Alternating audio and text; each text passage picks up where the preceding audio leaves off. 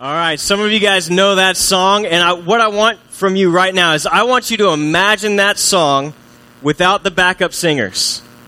How empty that song would be. A lot of the greatest songs, I grew up listening to rock and roll from the 50s, 60s, and early 70s with my parents on Oldies 94.5 in Houston, and I can tell you, Aretha Franklin, Respect. An amazing song. I'm not going to say she wouldn't be where she is without the backup singers, but imagine that song without the people in the background singing behind her, and how much would be missing. And what we're going to talk about this morning is that marriage is the greatest duet of all time. But what we're going to see is that marriage is a duet in need of great backup singers, and we are going to talk about how to be some great backup singers. But before we jump into that, I just want to say Happy Mother's Day to all of the mothers in here. And I realize that Mother's Day can be a little bit of a tricky holiday for some. For some, it's an exciting time. You have children and grandchildren whom you love, and you have a great relationship with them, and you're celebrated, and it feels good. Others of you, it may be a little bit painful. Perhaps maybe you've lost your mother, and it's just a reminder of that. Or maybe you have a desire to be a mother. And God has not blessed you with those children yet, or perhaps you know that day is just not going to come. And so we want to celebrate all the women of our church this morning, especially the mothers, but we recognize that God gives us mothers in many different ways, that we not only have our natural moms, but we also have moms in the faith. Moms who come alongside of us, and they teach in our Sunday school classes, and they walk with us through difficult times as friends and as leaders in our youth group, and just people who maybe help disciple us, older women investing in younger women. And so this morning as you leave, ladies, we want every single lady to leave with a flower. And so at this door, our ushers are going to be handing you flowers. We've got some carnations for you, and we just want to celebrate you this morning. And if you, gentlemen, if there's enough left over and you'd like to take one to your mom, you're going to see her. I'm sure the kids will be grabbing some for their moms, but we just want to honor everything that moms do and every way that women serve as moms, to think beyond just our moms that we have. That God has blessed us with. So thank you, ladies, for that. For those of you who are joining us for the first time, we have been in a marriage series. This is the final week for a marriage series, and those pictures that you saw flashing across the screen as we were listening to that great song were pictures from our date night challenge. We've had 4 weeks this will be the 4th week of the date night challenge. We've challenged couples to take one date night every week for 4 weeks, and we've given them a different theme. We had a play date, we had a laugh date. This last week was the dream date, and lastly, this week is going to be the double date. So if you haven't booked your double date yet, make sure you get with someone and book that double date. And there's a little competition going on because we've got some prizes for the couples. We're going to draw a name out of a hat next week. We also have prizes for those who've just served as great backup singers. A lot of us have kids in here, and we aren't able to do date night without backup singers who say, you know what, I'll give up my Tuesday evening, I'll give up my Friday evening, and I'll watch your kids so you and your spouse can go on a date night. So we also have a drawing for our backup singers, and it's not too late to serve as a backup singer this week. But the whole theme of this marriage has come down to Hebrews 13, and some of the big principles that we're walking away with this series is this, that number one, we want to honor marriage. So Hebrews 13:4 says, marriage must be respected by all, honored by all, and the marriage bed kept pure or undefiled in this translation. And so the big principle we walk away with is that we are to honor marriage. Every man, woman, child, young, old, single, married, divorced, remarried, whatever stage of life, that as followers of Jesus Christ, we are called to honor marriage. We want to hold it. Honor means to esteem as highly valuable. We want to honor the marriages around us. The second thing we've said is that marriage is to be enjoyed. Right? Life is hard, as we're going to see from Ecclesiastes. Life is hard, and God didn't give us our spouse to add to the difficulty of life. Right? He gives us our spouse to enjoy it. Ecclesiastes 9:7-9 says, go eat your bread with pleasure and drink your wine with a cheerful heart, for God has already accepted your work. Let your clothes be white all the time, and never let oil be lacking on your head. He's saying, hey, go out, have a feast, have a party, enjoy your life. Enjoy life with the wife you love all the days of your fleeting life, which has been given to you under the sun. All your fleeting days, for that is your portion in life, and in your struggle under the sun. Now, a lot of people read this and they read about struggle and in life, and they say, well, it's my spouse that's causing the struggle. And God says, no. God says, life's hard. I gave you your spouse to go through that, not add to that. So we are to enjoy life with our spouse. And then lastly, that we are to prioritize marriage. We are to prioritize marriage. And one way we do that, and we signal that to our friends, our family, our children, is by doing things like having a date night. Going on a date night, that signals to everyone that I'm making my marriage a priority. Genesis 2:24 says, for this reason, a man shall leave his father and mother, and the two will become one flesh. He will be united with his wife, and the two will become one flesh. And so we understand that this verse is a marriage verse, but it's also a parenting verse. We just celebrated the parent-child dedication, and we said that our goal is to send our children out of our homes as adults, not on a journey to become one, right? So when they leave home, that our kids need to understand that we love you, we're glad you're a part of our family, but we have big plans upon your departure, right? Mommy and daddy are going to have lots of fun when you leave. So we're going to downsize, so there's no option for you to be a boomerang kid and move back in. Like, you're done. Like, you're out, you're on your own. Go start your own family now. So we want to honor that. We want to eradicate the child-centered home and continue to pursue prioritizing marriage. So as we've said, marriage is the greatest duet of all time in need of great backup singers. We all need people who support and pour into and honor our marriages. And today we're going to talk specifically, give you some very practical ways that you can be a good backup singer, specifically with marriages that are in crisis. In the last month, I've gotten 3 phone calls from friends and had conversations with friends who have said, hey, I'm calling to tell you that we're getting a divorce. One of these friends I've served with in ministry before. Another friend is a pastor. And another is one of my closest friends from college. And all 3 of them just called to tell me, hey, I'm getting a divorce, and here's what I'm going through. And so everything that I'm sharing this morning, in fact, I got one call on Thursday this past week, and I had to go back to my notes and flip through, like, okay, what am I supposed to do?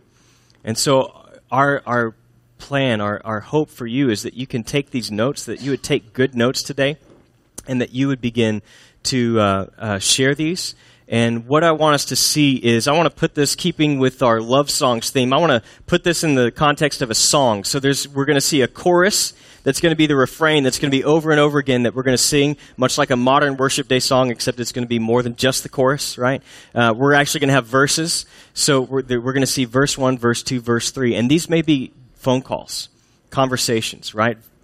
The verse 1 is the first phone call.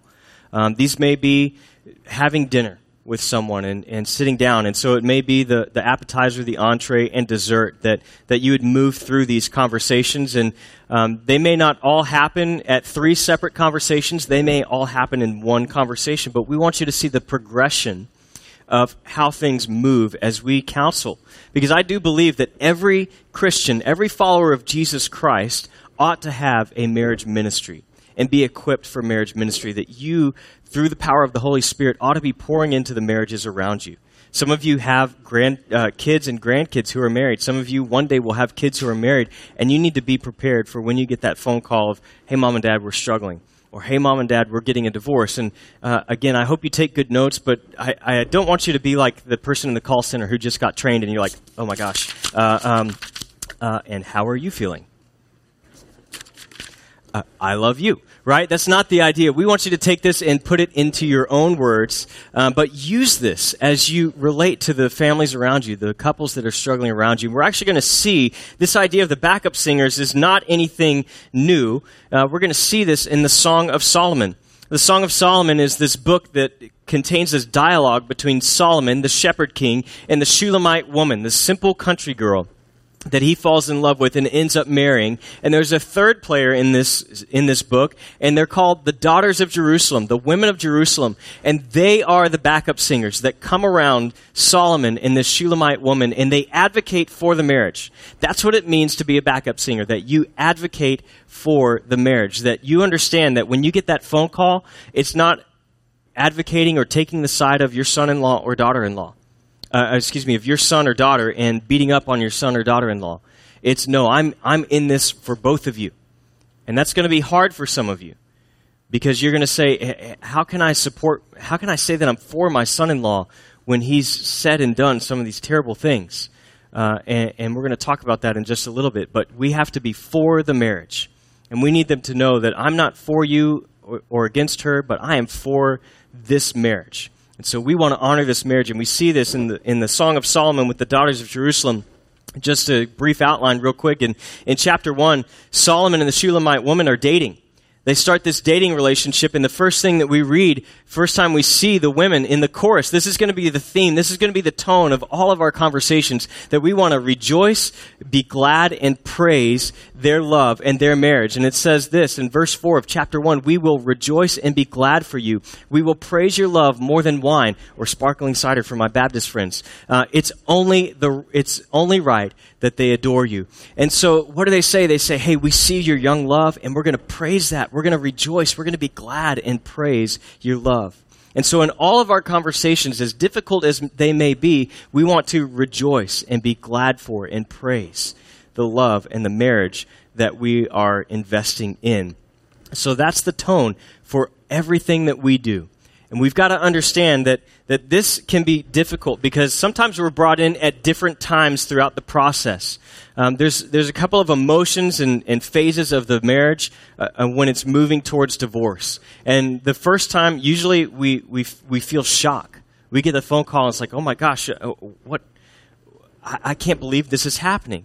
And from shock, we move into confusion. It's like, well, the last time I saw you guys at Christmas, everything seemed fine. How long? I just don't understand. How long have you guys been going through this? How long have you felt this way? And so you're a little bit confused, and that confusion a lot of times moves towards anger as we start to ask questions and we're not getting answers to the questions that we're asking. And we have to be very careful at this anger stage because it's very easy for us to start picking a side and to say things like, well, you deserve better. You've put up with this long enough. I can't believe they would do that to you. That is an example of bad backup singing, and we have to be careful that when they call us and they're experiencing the anger, that we don't jump in on that.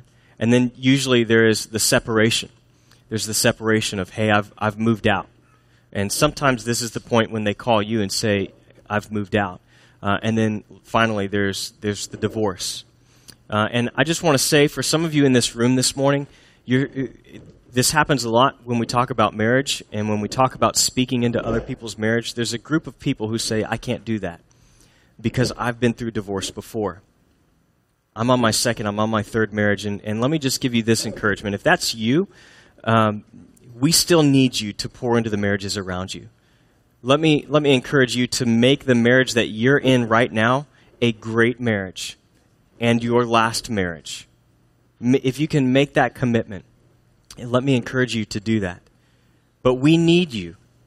And a lot of times you're going to be the first one that they call because they know that you've been through this before. And so you still have that opportunity to pour into them and direct them towards the Word of God and to aligning their life with Him. And so we want to be these great backup singers. And let's start by looking at Song of Solomon, chapter 5. So chapter 1, they're dating. Chapter 2, they're engaged. Chapter 3, they're married. Chapter 4 is the honeymoon. In chapter 5, they come back from the honeymoon and they have their first big fight. Let me see a show of hands. How many of you had your first big fight on the honeymoon? Anybody? Come on, you can be honest. You're in church. All right. Okay, one or two had their first big fight on their honeymoon. Well, they've come back from their honeymoon. And we see this in verse 2. She's recounting a story that's happened. She says, I sleep, but my heart is awake. A sound, my love is knocking. And then now she's going to recall the conversation that she had with Solomon. Open to me, my sister, my darling, my dove, my perfect one, for my head is drenched with dew and my hair with droplets of night. Let's stop there. So here's what's happening. Solomon has been out working all day. He's the shepherd king. He's busy. He's been out working. And he comes home from the field and he's ready to be with his wife. When he says open to me, my sister, my darling, my dove, he's saying, there's a Hebrew term for this. It's a long term. You may want to write it down. The Hebrew term is bow bow chicka bow bow. Right? So I know we got young ears in here, but that's what he's saying. He's saying, I want to be with you physically. And then he goes on and he says, open to me, my sister, my darling, my dove, my perfect one. And that phrase there, if you go back to chapter 4, which is the honeymoon, and the first time she exposes her naked body to him, and I know some of you are like, hey, we're getting the kids, we're out, okay, but I'm not going to go any further than that. But the first time that he sees her, and she exposes herself to him, he says, you are flawless. You are perfect. And so he's using these terms. It's like honey, darling, dear, sugar pie, whatever you say to your wife, whatever your pet name is. And so he's saying, I love you, I want to be with you. And then we read this. And I'm going to try to put these next few verses in the tone that I think she's saying this in. So it's really hard when you read Scripture to get the tone. But let me just try my best. I think this is the way she said it. She says this. She says, I have taken off my clothing. How can I put it on again? I have washed my feet. Can I get them dirty again? Must my love thrust his hand? And she's saying this. She's saying, look, I'm in bed. I'm ready for bed. I've taken off my clothes. I've got my robe on. I've washed my face. I've washed my feet. I'm in bed. I've had a busy day, and you will not be my last task. Right? And so she says no. She says no. She says, look, if you want to be with me, you think you can go all day without talking to me and then come home and get a little something, something? She says, no, if you want to be with me, how about you do the dishes? If you want to be with me, how about you just hold me? If you want to be with me, how about we cuddle on the couch and watch a movie? And so she says no. She rejects his advances. And then we see this. My love thrust his hand through the opening, and my feelings were stirred for him. So he sticks his hand through the door, and he says, I'm going to leave a little token of my love for you. I'm leaving now, but I want you to know that I still love you. And he's going to go away. And now she realizes that she messed up. She says this wasn't a good interaction. We've had a problem. We've had a fight. And she starts to have a change of heart, and my feelings were stirred for him. I rose to open for my love. My hands dripped with myrrh, my fingers flowing with honey on the handles of the bolt. I opened to my love, but my love had turned and gone away. I was crushed that he had left. I sought him, but did not find him. I called him, but he did not answer. And then we're going to skip over to chapter 6, verse 1. So she realizes that she's made a mistake. She's messed up. This was not a good encounter, and she doesn't want to leave it like this. So she goes out to find Solomon, but he's already gone. He's already gone, and she begins running through the streets looking for her lover. And this is what we read. We find the young women of Jerusalem in chapter 6, verse 1. Where has your love gone, most beautiful of women? Which way has he turned? We will seek him with you. That is a great example of backup singers. They say, why are you crying? What's wrong? Let us go with you to find him. Notice what they don't do. They don't sit in the break room. And she says, you won't believe he came home last night and just wanted to be, expected that he was going to be with me. And they don't say, I can't believe that. I would have told him no too. He is such a pig. Right? No, they say, where is your lover? We will go with you to find him. They don't pick sides. They don't say, we're for you. I get it. I can understand how you'd be upset. But they say, we are for your marriage. We want to go with you to find him. And so, let's look at a few things that we can take away from backup singers. How can we practically put this into practice? Now we understand what it means to be for the marriage, that we're not going to pick sides, that we're not going to bash the other spouse, but we're going to be for the marriage. And so the first thing I want us to see, verse 1, this may be the first phone call. It may be the first time you guys sit down and have coffee. But the first thing I want us to see is in verse 1 that we are going to advocate and validate. We're going to advocate for the marriage, and we're going to validate their feelings. And this, I think, is the most important interaction that we're going to have in the whole process. Because this first conversation determines whether or not we get a second phone call. And if we don't handle it well, if when we pick up the phone and they say, I just called to tell you that I'm getting a divorce, the friend that I spoke to this week said, man, thank you so much. I called another friend and he just told me how stupid I am and that I just didn't love Jesus enough. And, I can tell you that other friend is not going to get another phone call. Right? If we mess this up, if we just start saying, well, I can't believe that you would do this, it's like, Mom and Dad, great. I dealt with this for 20 years. Thank you very much.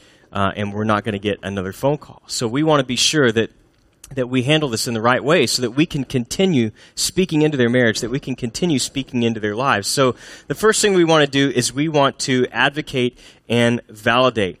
We want to advocate for both spouses. And this is where we get the chance to say, look, I know I'm talking to you right now, but I want you to know that I'm for both of you.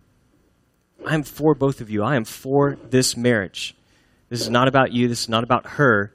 This is about your marriage. And so I am for both of you. The second thing that we want to do is we want to focus on feelings and not issues. We want to focus on feelings and not issues. If we focus on issues, lines will be drawn. Lines will be drawn, and this goes back to the advocating for the marriage. A lot of times what happens, especially as parents or as close friends, we know about issues that they've been having for a long time. And we hold on to those feelings. We hold on to the things that he said and did when he was in his 20s. Well, let me ask you, now that they're in their 30s and 40s, they call and say, hey, we're getting a divorce, and you're still hung up on stuff that happened when he was in his 20s. How many of you want to be judged by things that you said and did in your 20s? And you're like, no, that's why I drink a little bit, trying to forget all that. So we don't want to be judged by those things. And so we shouldn't hold on to those things either. We have to make sure that we separate from the issues from the feelings. And we can validate feelings without going into issues. When he calls and says, hey, man, she is so controlling. And we can say, well, I can understand the feelings of control. Let's talk about the feelings of control. Well, when no. We're not talking about what she does and what she says. We're talking about your feelings of control. Let's talk about how it feels when you're feeling controlled. Let's focus on that. Let's focus on your feelings. Right? This is where we want to stay. What are you feeling right now? What is going on inside of you right now? Let's talk about that, not on the issues. When we get into issues, then we end up drawing those lines. The third thing is that we want to validate feelings without validating choices. And this is really hard, especially when you're only involved with one of the spouses. And I could tell you as a pastor, my words get twisted 4,000 million, billion, trillion different ways. People hear what they want to hear and not what you actually said. And so if you're not careful, what happens is they go back and they say, well, I was talking with Pastor Charlie today and we both agree. And it's like, no. You did not hear that correctly. You didn't hear what I was saying. Okay, so we need to be sure that we don't validate choices. And it's usually not in the first conversation, but at some point we need to say, look, I love you, but you need to understand the choice you're making is a knucklehead choice.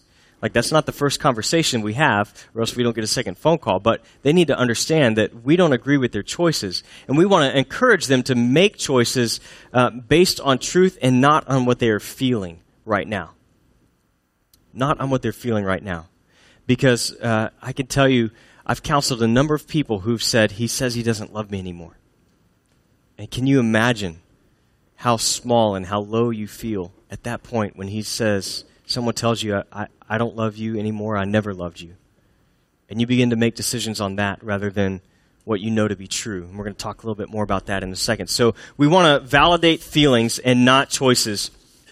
We want to be sure that it's not about whether they're making the choice to stay or whether they're making the choice to leave. It can be hard to stay focused on this. It can be hard because we want to find out more and we want to make them feel good, whatever we can do to make them feel good, and we end up validating the wrong things. And so we want to be able to say, you know, I can understand that you're angry.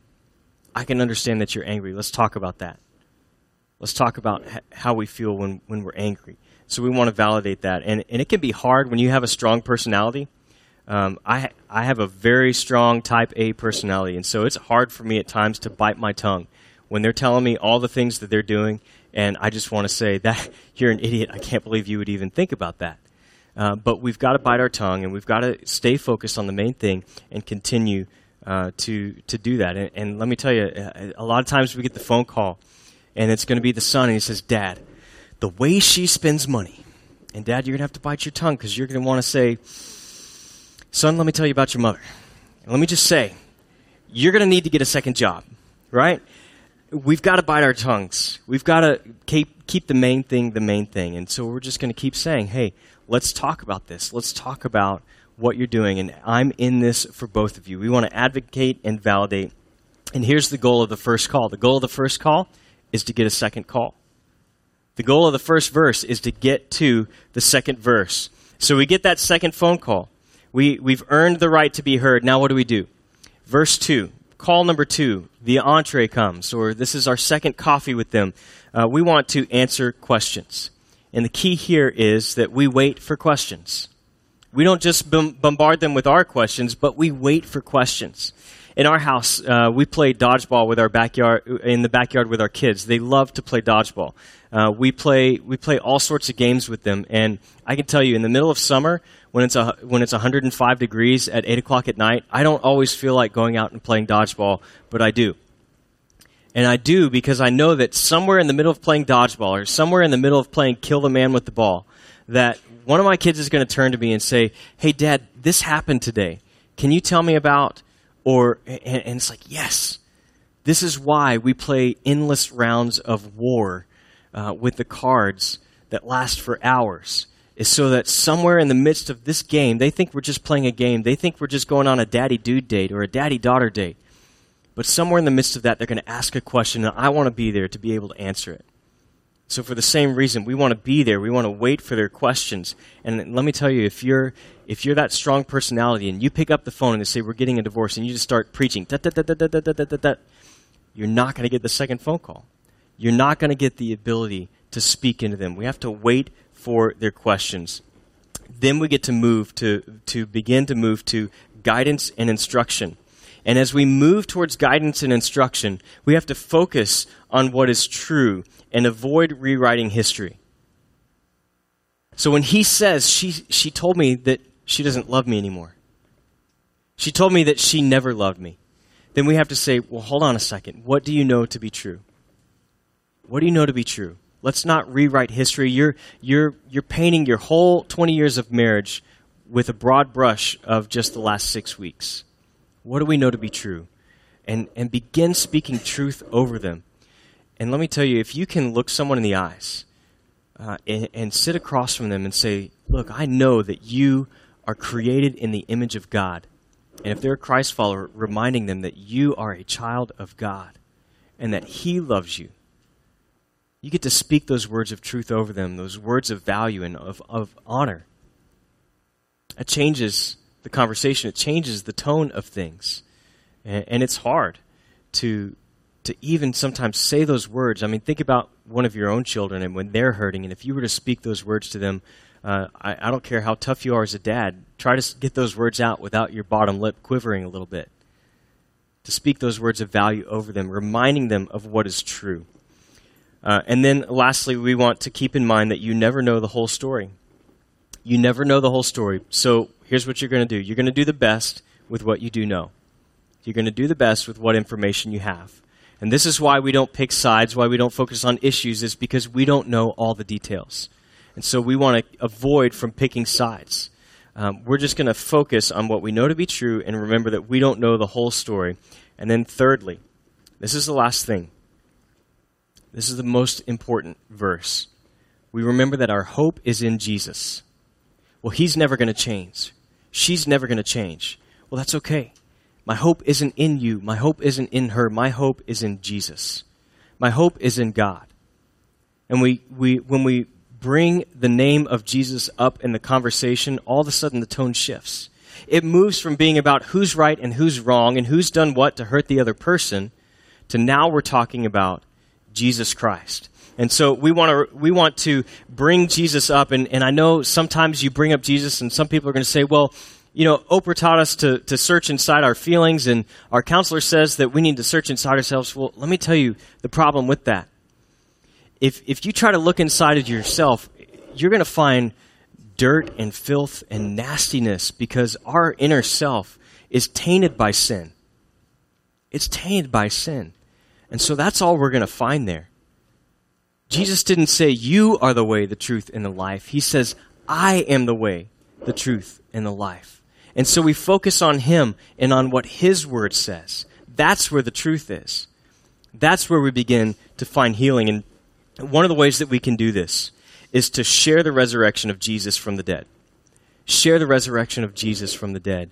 Use his name in that conversation because Jesus is still the most powerful name. He is the name that is above all other names.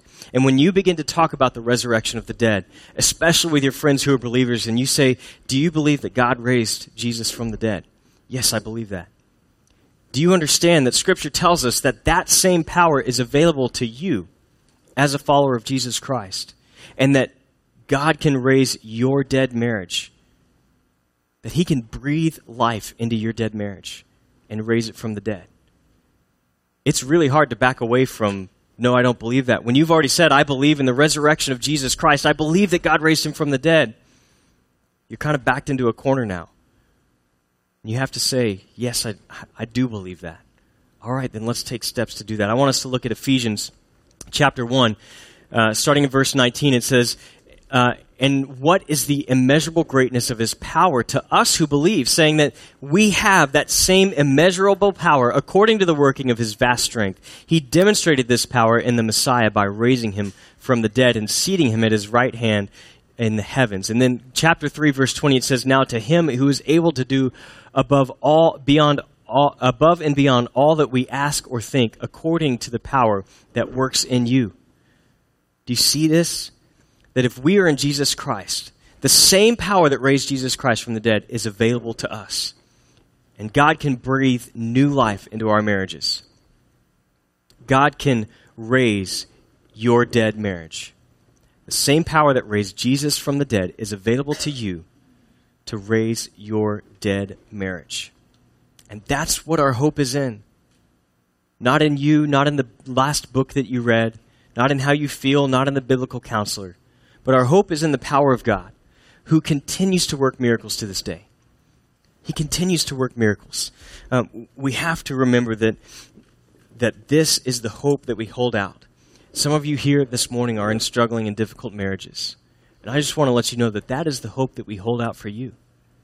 That God can raise your dead marriage. The happiness that you're looking for outside of your marriage, we believe that it can be found and more is possible within your marriage. A lot of times what's happening today is when people get in difficult situations in their marriage, they go to Facebook and they post, I'm in a difficult marriage or we're struggling. And they see whoever responds, and someone may respond and say, hey, let's get coffee this week. Why don't you and I have a date? Whichever one of their old high school friends responds. And we see that happening a lot. Or they begin to look in other places. You don't have to go to Farmers Only to find someone new. The city girl that God has given you will be great if you will just take the time and the effort and trust God to work in that marriage. We have to continue to understand that. We have to be backup singers that say, look, I'm gonna work with you. I'm gonna talk. I'm gonna text. I'm gonna email. I'm available. I will get on a plane and fly to you if I need to walk through this with you, to be there with you as you walk through this. I just want to be sure that you're not making decisions based solely on what you're feeling right now, because you have a long history together. And we have to remind ourselves what is true. And I believe that Jesus can breathe new life into this marriage. And some of you are here this morning again, you're in a difficult marriage, and right now you're rejecting the backup singers that God has placed in your life. And if that's you, let me just ask this of you. Set aside your pride. Set aside your arrogance. And listen to those backup singers who are trying to speak the truth of God into your life. And they're trying to walk alongside of you because they love you. You know that they love you. And I hope this morning you know that it is through the power of God that everything you're looking for in marriage, everything you think you're going to find out there with someone else, is available in the marriage that you're in right now. Let us be good backup singers that helps bring marriages back to reconciliation, that helps see marriages restored, families restored. It begins, I believe, with prayer. Are you praying regularly for the marriages around you? Are you on your knees when someone says we're going through a divorce? I can tell you the 3 phone calls that I've had in the last month, every single one of them, I have said this: I am praying for reconciliation. I want you to know that is what I'm praying for, and when we talk, I'm going to encourage you towards reconciliation. And I can't tell you the number of texts and phone calls that I've gotten since then from my friends who they tell me, I'm really struggling right now. She says she's moving out. I know she went on a date with him. And I keep telling him, remain faithful. Galatians 6:9 says, do not grow weary in doing good. If we do not grow weary in doing good, we will reap a harvest in due time if we do not grow weary. And I texted him that verse, and he said, man, I just needed that today. There are going to be times when you feel like quitting. But imagine how the disciples felt on day 2 after Jesus' crucifixion. Waking up on day 3. And then later in the morning on day 3 when they found out that Jesus was alive. That there was hope. There is hope. That same hope is available for your marriage. Let's pray. Father, we thank you. We thank you that you do restore and raise dead marriages. Lord, we thank you that that you provide backup singers to us, people who will surround us and love us and care for us, who are willing to do the hard thing and call us on account when we're making foolish decisions, but be there to support us and love us. Be there to speak the truth in love, as difficult as it may be to hear.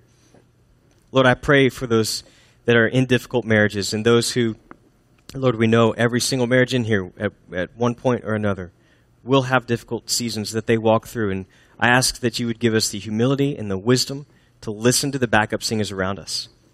I pray for everyone in this room, young, old, married, single, divorced, remarried, whatever the situation is, God, would you give them wisdom as backup singers? Help us to honor, to esteem as highly valuable all the marriages around us. And would you give us wisdom when those phone calls come? Would you help us to speak truth, to remind them of the great power that is available through your Son, Jesus Christ? It's in his name that we pray. Amen.